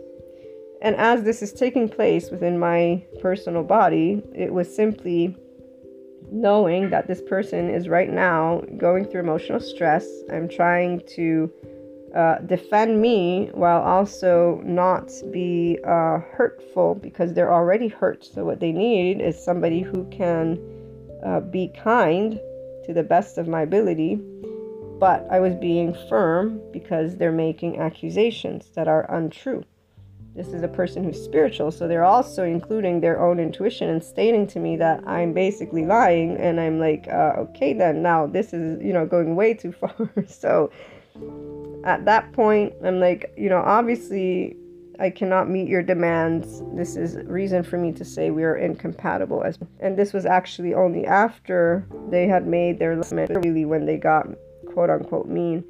They used something very, very personal and they twisted it and they made it into a statement. The same ambivalent attachment friend I told you guys that they're upset, they will go and try to get under the skin of other people to make them as just upset because they don't want to be alone in their own upsetness. And they realized this was not a positive, obviously, trait, that this is being vengeful, spiteful, and mean. And they also said they tried to stop it, but they only tried once. And that's where, when they told me this, I said, well, you're aware of it, so now you can keep insisting with yourself to try and disengage from doing a behavior that, one, is not kind, and two, you hold against yourself eventually in some way, shape, or form when you're actually crapping on yourself on your own. And I know that I'm sharing a very personal story, but again, I would say that this is hopefully very helpful for anyone who's truly trying to get to accept your humanity, because none of us are perfect here. Neutrality is of the utmost importance, and if you want, especially those who are doing the inner growth journey, pay attention to what you're feeling, because if in any way, shape, or form you're judging this experience, and good or bad, you're not in a 5D self-empowered enlightened space yet. You're in a specific space of societal construct in your mind. It's not right or wrong, but I'm asking you to pay attention to it for yourself if you are committed to enlightening, because I personally love this person to death, as I do all the people that I share my experiences with, and I want to make sure this is known, and I want to make sure it's known that they are human like I am, and this is not about anybody being right or wrong. And if somebody's still thinking that, you're not in a space of enlightenment yet. You're not in a space of neutrality. You're not in a space of seeing in that oneness consciousness, that Christ consciousness. You're not in a 5D space yet. It's not a race, but it is a way of being able to, with all the compassion in your heart of hearts, understand that accepting our humanity means that ego self is involved, and this is not a good or bad thing. Your nervous system, your body, your brain, your everything is a part of this equation. The way this person was trying to get under my skin is a reflection of the deep hurt that person has, which is why I would never have personally brought an end to our relationship, because I know that I am and was being of support to somebody I love. But they really just did a bunch of listed things in one go. It couldn't go any other way, because here's that part again about respecting yourself and accepting who you are as you are. And I'm not talking about a right or wrong. Right now I'm actually talking about a feeling. As I was having this conversation, this is suffocating me, meaning that the demands they made I cannot meet. I will not meet. I've never met because my body immediately feels like it's in a prison. That's not unconditional love, guys. That's why. And it never felt wrong to say, dude, okay, nice knowing you, because actually the minute you're not engaging with people that are making such demands, oh my gosh, thank you. Like, I'm free again. And again, it's not because that person, that's who they are. They will find people that will give them what they want. I'm not dealing with those other individuals. A sigh of relief is not for the disengaging from the relationships. It's because, wow, this was so taxing. Like, you're asking me to be something that I'm not. That's not my truth. That's not the essence of me. I can't do this anymore. When people disengage from understanding, and this is why I was explaining, you need conversations with your partner. And I'm talking emotional ones. I don't know how you want to do it, but this is what your body is telling me right now, that you are suffocating and you are restricted. This is not about good, bad people. This is your body is restricted and confined to living day after day after day, which isn't helping your emotional expansion, not to mention your busy days. So the part of where our body feels tired and people will think of humanity as negative and positive energy, this person included, it's like, okay, you're actually missing your opportunity for true expansion. You are not vibing with that vibe, 1. 2, if you've tried having conversations and it's not working and you're still putting yourself in that situation, you're accepting to be in a vibe that doesn't match your vibe. So you are limiting your expansion emotionally. It's not good or bad. It's something that's happening, which is why every day you're growing more and more apathetic, more and more tired, more and more irritated, more and more of all these things, because you're denying your own humanity, which is wanting to expand to something more. And you are engaging with people that don't match your frequency, and that you are using your energy and your mind and your time to explain yourself. Partners for life is flowing, and it's flowing in a way that isn't about agreeing from the mind or anything. It's actual simply being able to talk about thoughts and emotions, opinions, and being a human being, and being able to be listened to, as well as you listening to others. And Secret does do that. This is why I would put them in another category, because family always cares. If they're a healthy family, obviously. If there's unfortunately, some don't have. And when I say healthy, I mean unconditionally loving.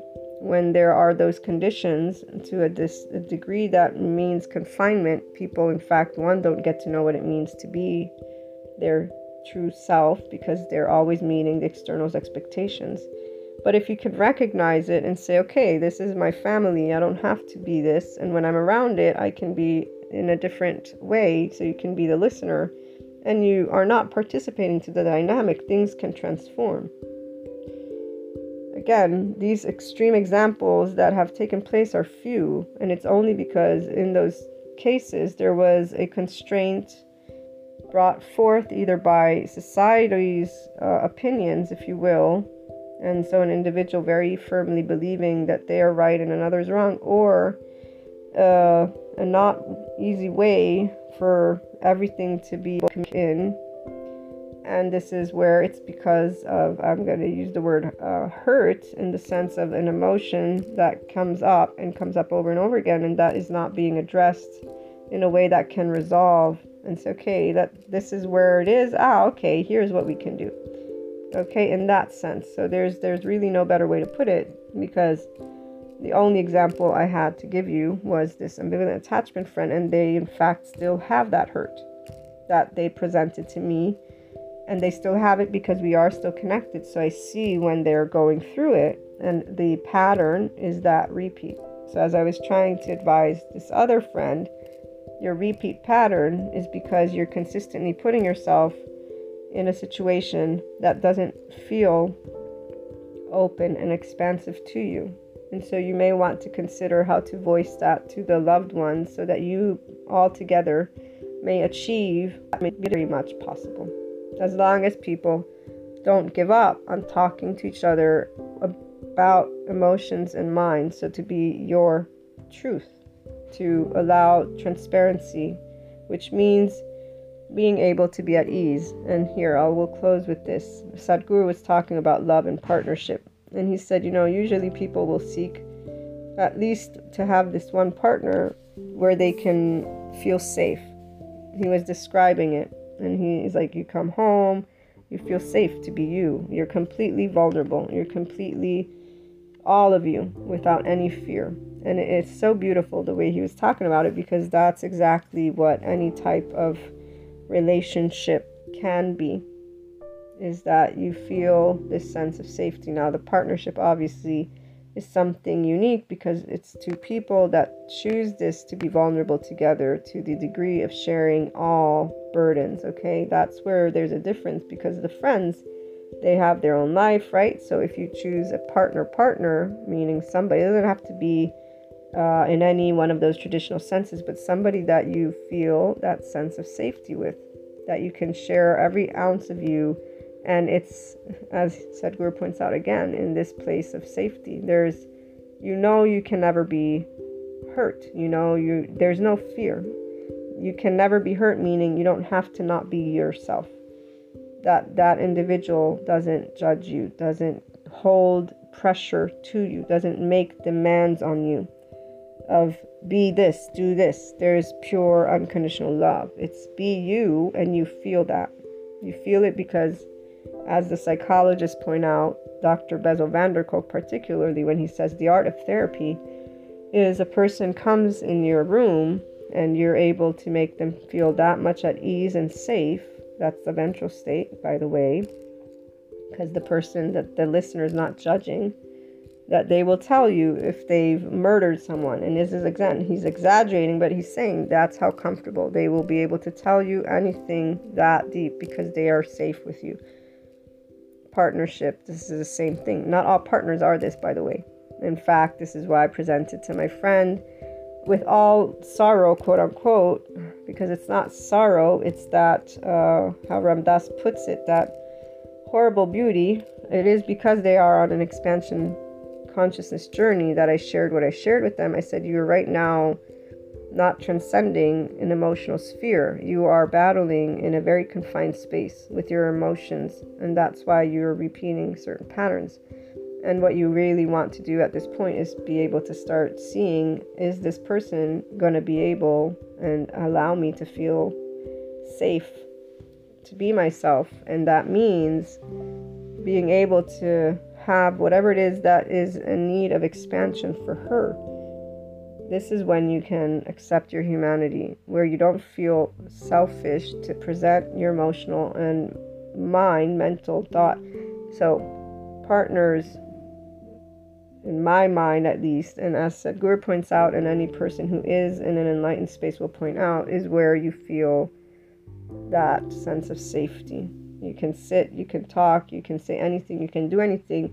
You can truly be poor under a bridge in the middle of nowhere, and that romance, that love, that compassion. I say romance because for those who choose a partnership, there will also be that. There is that. You know, people always think that love and bliss must end. Even something I was reading to my friend said, if only people were. And I'm like, oh, by the way, yes, they can be. And then she said, what do you mean? I said, I'm living it more and more every day. This state of flow, this state of bliss, this constant state of love. And as Ram Dass concludes his talk about how to learn to accept yourself versus saying, how can I love myself? Because if you say, how can I love myself? You're still putting yourself in duality. So it's about bringing you, again, the ego self to zero and then moving into that space of, he calls it spirituality, but to me it's consciousness. So you're expanding consciousness journey as a human being. You're human, we're imperfect, we have ego self, we have emotions. How can we express them in freedom, which you can very much do with people at all times?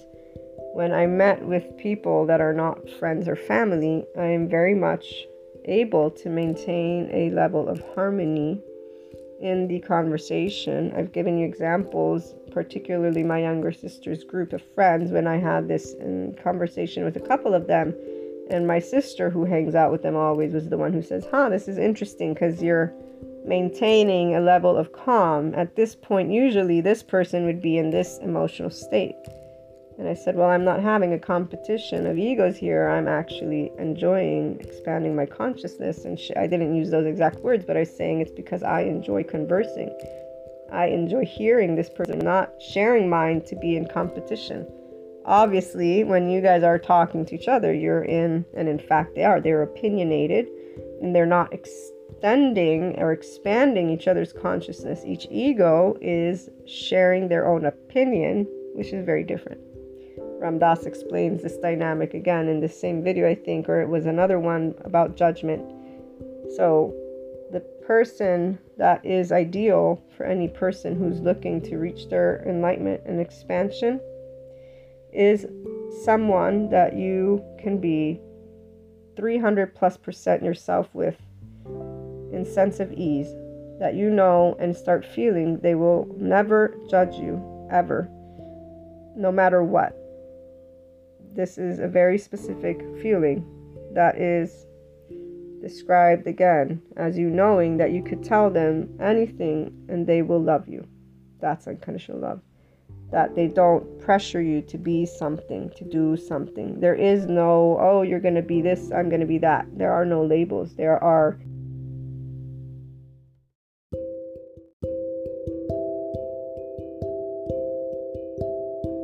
freely enjoying moment to moment to moment together with curiosity. That's why it's the ventral state. So there's a consistent expansion with curiosity, not ego competition. There's a continuous love that is presented. There's a continuous bliss. Even when emotions, so something goes wrong in a day, that's a moment where the two get to share that and laugh about it and lighten the load. Oh, we don't have money. It's okay. And I use words, but it doesn't express the feeling. Lighten the load. I'll actually use my family as a personal experience. And as long as I was little, many things I was not aware of, emotionally speaking. And my mom was very good at not having what wasn't in the household be something that would weigh on us. And one of the stories was about this Christmas tree, which I actually remember as being a beautiful Christmas tree. But as I got older, my mom described it as this, it was a very crappy Christmas tree.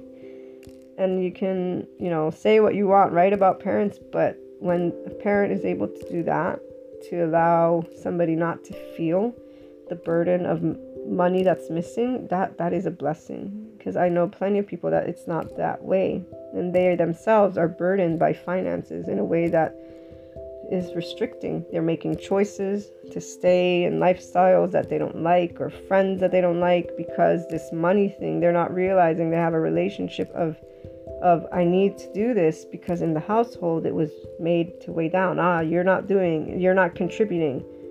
And not to be mean, that's again a parent who's stressed, but that's a shame that becomes. So there's this, I need to do this, and this pressure. The life partner that lifts, you come home and they say, it's okay, don't worry about that. We'll live under a bridge. Again, they lighten the load. And this does exist. There are people that I know that do have this exact rapport. And that's why I said romance, because there's romance always in those eyes because they lift. They're safe together. Friends can be that too. But again, with friends, you don't share a house. That's why it's just different, even though friends will be there for you. So there's still a level of support and expansion, as well as family. But those are, if your soul is not completely, the consciousness of you expanded, you're cutting your experience, your human experience. I'm going to say it. I shared with my friend what I shared, again, with a bit of sorrow because I love the person they're with, but what they described is something very limiting, and it doesn't have to be. This is where, if they choose to stay within a mindset of societal structure, which, as Clark has pointed out, people choose to stay with people just because they've been together for a year or 2 years. That's not a good reason. That is a prison that you've just created for no reason. You don't have to stick around because you've been together and you've invested time. If you're thinking, I invested time, you're ignoring the fact that you don't feel expanded. And you're thinking that time that you've invested is more important than you allowing yourself the freedom to continue your human experience journey with expansion, which will be much more blissful than that, lived for the rest of your life. And it doesn't matter whether there's kids, not kids. Here's that part again. A person chooses what they're going to do when they're presented with, I'm not happy. And that not happy is not about a judgment on another person. Accepting our humanity. Happiness, Ram Dass talks about this in one of the other videos. All we want is happiness. And happiness is from within you. It is in those choices you make. All of them, every day. And every day you can choose. You can choose to disengage from relationships that don't allow you to feel completely safe, that don't lift you. You deserve to feel light. Every one of us does. And you can. This ability to recognize if in a household you were put pressure with the money, with the role, it's your ability to do this. And then to say, you know what? I don't need to be my parent. I don't need to be in that household. I'm not in that household. I want to live life lightly from within me. And so I'm going to create another relationship with money and status and yada, yada, yada. And mine is going to be that I'm going to be okay emotionally with whatever comes. And then last story. So when I began doing this on my own, with my own career choices, I was not given the thumbs up. And every time I was basically shared the concern by whoever it was, I would say mind your own business, essentially. Because there was no way I was going to confine my consciousness, my soul, to a life based on what other people in society thought I should do. In fact, it was so much clear to me that I said, I accept if one day I need to live under a bridge. This is the one mantra, if anything, that I kept telling myself, versus listening to any other person who would say anything. And those same individuals, they will keep coming to you with, you're going to miss out on this, you're going to miss out on that. Here's the part. Accept your humanity. Be you. You can do that and live the best life ever, and I mean ever. Or you can find reasons for why you're upset and then look at those patterns and think there's something wrong with you, versus acknowledge you're obviously in a situation that is not matching your vibe. Words are lovely. Start using them. And if that matching doesn't take place, well then there's not a compatibility like I shared with my lovely ambivalent attachment friend who I love dearly. But as long as, those patterns of hurt would be there, which again, they're obviously still there, because had there been any type of awakening to a certain extent, I know, not because I'm right, again, I know that if a person revisits something and they realize, wait, I did make a demand, wait, I did do this, let me talk about it over, let me see if we can clear the air. This is the part of a person choosing to take ownership of what is theirs. I did take ownership of what was mine, which is why I made the statement. As I said, we're not compatible because you are asking of me things that I don't do with my friends, that are not a part of who I am. Being okay with incompatibility is something that the empowered self is okay with. It doesn't mean you like it. I don't like not having that complete loving relationship with this person, so sharing intimate things with her and or even the other ones, but I'm also not going to be able, as I stated to them, to conform to what they want, because I can't. It's not me. It would be deceptive. It would be deceptive to me, and that's enough for me not to be able and be who I am. Why would they want to be friends with me anyways? Here's that other part. The minute you're not able to be yourself with people, you're not you. So not only are you imprisoning you, but you're also presenting a facade to others. It makes personally no sense to me, but that's because I'm not in that I need people to feel that I have things to do. Here's it for another conversation. Those individuals are people who ignore the fact that it's better to be on your own, and it's not that it's better, but again, you choose where you expand. If you're giving your time and energy to those you must explain yourself to those who pressure you to do something, to achieve a certain amount of money, to be a status, whatever it is, you're choosing that, versus allowing yourself the freedom to say, you know what, I'm going to live a happy life inside, and I know that there are people that live this, and I know that there are people that will love me, that there are people that can match what I want. This is leaving room for the infinite and being friends with the unknown, FYI, and not judging humanity as limited. When people say, no, I'm going to stick to this partner who I don't like, it's only because they think that they're not going to get anything else, or it's because of commitment to something that is ridiculously, again, and I use the word ridiculous because to me, to confine your life in a prison for a societal construct that you can use your words and mind and ability to be eloquent, and there's always a way to talk about stuff and respect each other. It's because people don't think about that. And when they're provided with, I did the blog post, if you guys are interested, on 5D linguistic style. People choose to say, I can't express it this way, that way, that way, to conform to duality in their verbiage versus to allow themselves to expand. You're always choosing your expansion. You're always choosing if you're going to go down that path of acceptance, unconditional love, neutrality. So the same thing goes when something is a tight fit, you have a way that you can get yourself out of it. Choosing to conform and stick around is something that a person will do with an excuse that they're not seeing is an excuse. And again, that's not for you guys. So the minute you can be neutral, allow yourself to accept your humanity and others, is the minute you'll be having a lot more truthful conversations.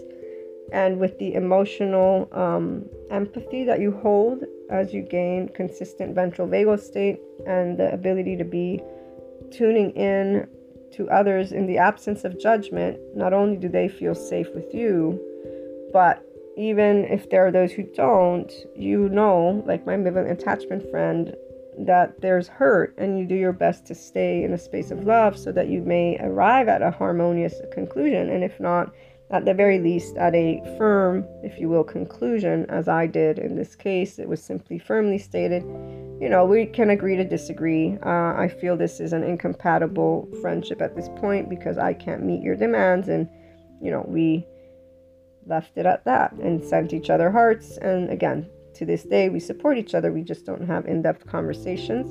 If one day they want to revisit, I'll be open to revisiting. And that would most likely clear, quote unquote, the air. Because when we would revisit, that would be where they'd say, you know, I did make a demand, if you will. It doesn't have to be in those terms, but they would acknowledge that when they came to me, there was hurt. And that part of me not calling them, not talking to them, had nothing to do with our friendship. That it was, you know, just a misunderstanding. Or again, it's in different ways. It would be just revisiting something with peace and love and awareness and laughing about it together, and then moving forward with that understanding. And at that point, you know, because we all do grow, we all expand. In fact, I was watching this other video that was talking about that. So there are ways that we grow and then we come back together. Sometimes that happens, sometimes that doesn't. When it doesn't happen, it's because every person's doing something different, that's all. But you're really not holding and counting the shots. That's the part where the 5D self-empowered enlightened person knows that those who vibe with us are always going to be with us, and those who don't make back, it's all very old, and it's always from that humanity. So again, no breaks, and hopefully you guys can appreciate the courage and learn to really start using those affections and express your emotions and have conversations, revisit conversations, and, you know, keep on expanding with the people that are in your life, and even with those who maybe you want back into your life and or maybe don't want into your life, right? So looking forward to hearing your thoughts and experiences. Call on in on Anchor or leave a voice message, and you can always find my email in the About section on the blog, luna12780.com, or on the website, inspiringhumanpotential.com.